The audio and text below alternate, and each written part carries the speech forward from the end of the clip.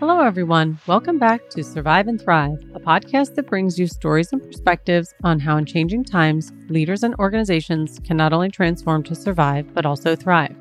I'm your host, Jennifer Ayers. As a recap, last season, we focused on change management and helping our listeners understand how to positively influence the change they want to see in their organization. This season, our fourth season, we're focusing on some of the important aspects facing many organizations today regarding the future of work. In Season 4, Episode 33 of Survive and Thrive, I spoke with Kate Hall about humanizing work culture. In our discussion of curating a healthy work culture, Kate told an incredible story about a time where she was transparent with her supervisor. I highly recommend going back to Episode 33 to hear how the conversation went and the story that Kate shares. For now, I'd like to quickly summarize the example. While helping her transgendered child in their journey, Kate needed time to collect herself during the workday. She was honest with her supervisor, who granted her the time and space. As she says in the episode, she only really needed about an hour or so before she was ready to work again. But it's the consideration and kindness of her boss that made all the difference. The story got me thinking about my discussion with Dr. Amber Tishner in Episode 11 of Season 4, where we discuss psychological safety in the workplace. Now, it got me thinking about a member who might be part of the LGBTQ community. And while that can be a wonderful experience, of course, having that community that you can draw from, other times it certainly can be stressful or dangerous sometimes in different work environments. Unfortunately, the office is not always a safe place, and this can occur both intentionally or unintentionally. So I'd like to go over some best practices to help companies discover and think about ways that they can be inclusive in their culture, especially towards the LGBTQ community.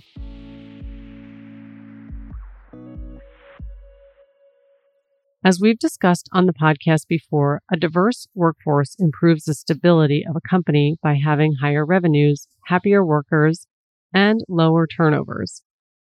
In fact, LGBTQ employees reported longer working hours than their straight counterparts.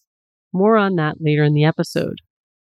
The Williams Institute of UCLA conducts research every year called LGBT People's Experience of Workplace Discrimination and Harassment. Each year, this report provides valuable information to workplace leaders. For the statistics over the next couple of minutes, I will use the term LGBT people as the UCLA report does. Now, it's impossible to assume anyone's gender and sexual identity, as 50% of LGBTQ workers do not reveal their identity or orientation at work. Additionally, people can realize their identity at any stage in life. Overall, individuals are not required and should not be forced to quote-unquote come out. I say all this to relay to you that you may have some team member who is an LGBT community member, and you may not be realizing it. You might not be thinking of things that you're saying or doing that could, in fact, create some sort of sense of detachment from those individuals. UCLA's 2021 Williams Institute report that I mentioned earlier in the episode shed some light on the workplace reality for many LGBT employees. 2/3 of LGBT workers have had negative comments, slurs, or jokes about LGBTQ people at work. In most cases, people reported being called or hearing these terms. Unfortunately, jokes that seem innocent not only breed an intolerant environment, they can also encourage a dangerous one. About 37.7% of employees reported experiencing harassment from work because of their sexual orientation or gender identity at least one time. Almost 21% of workers were physically harassed because of their orientation or identity, including being punched, hit, or beaten in the workplace at least once. This is not acceptable.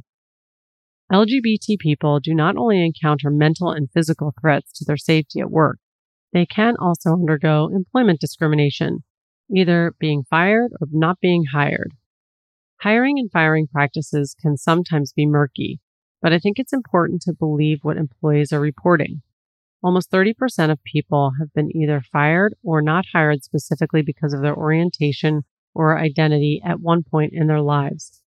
Non-white LGBT individuals face homophobia at a higher rate than their white counterparts, in addition to racism. The Bureau of Labor Statistics found that in 2021, LGBTQ workers earned 90 cents for every dollar typically earned by their straight counterparts. If the person is of color, transgender, or non-binary, they will earn less than that.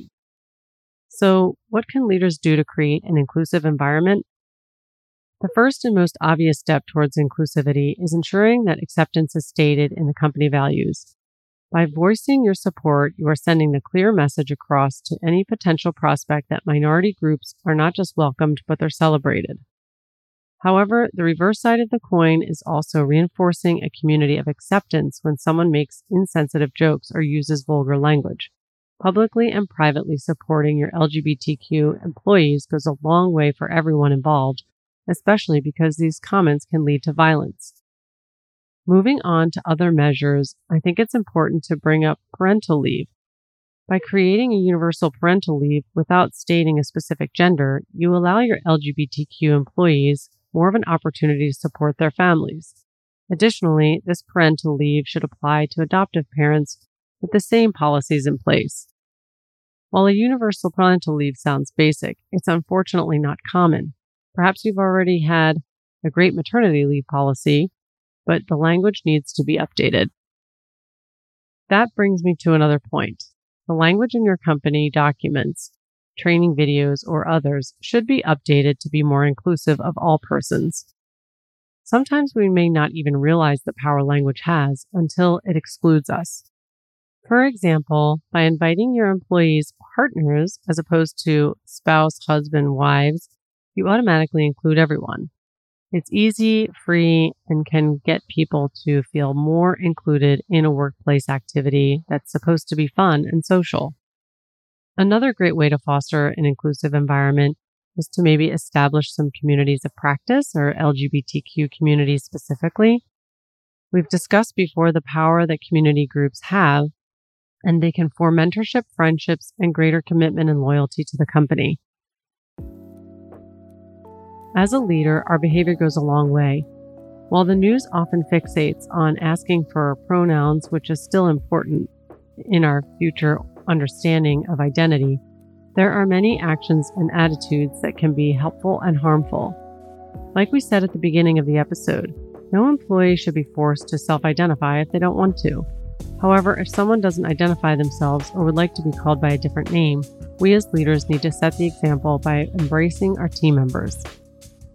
When major landmarks occur, such as laws being passed in favor or against LGBTQ rights, leaders can be mindful to either celebrate or support the entire team. Even taking a few minutes at the beginning of a meeting to acknowledge the event extends your support to your team members, and that can have a large impact. It sends a message that you are caring about human rights, and you are caring about them as individuals and as the team. Inclusivity is the gift that keeps on giving. It makes your employees feel safe, and your culture will become more healthy, and your company will thrive. Thank you, everyone, for listening and joining this week's episode of our Survive and Thrive podcast. Remember, at Concinity, we empower the conscious leader to realize positive and sustainable change. Until next time, don't just survive, thrive. Take care.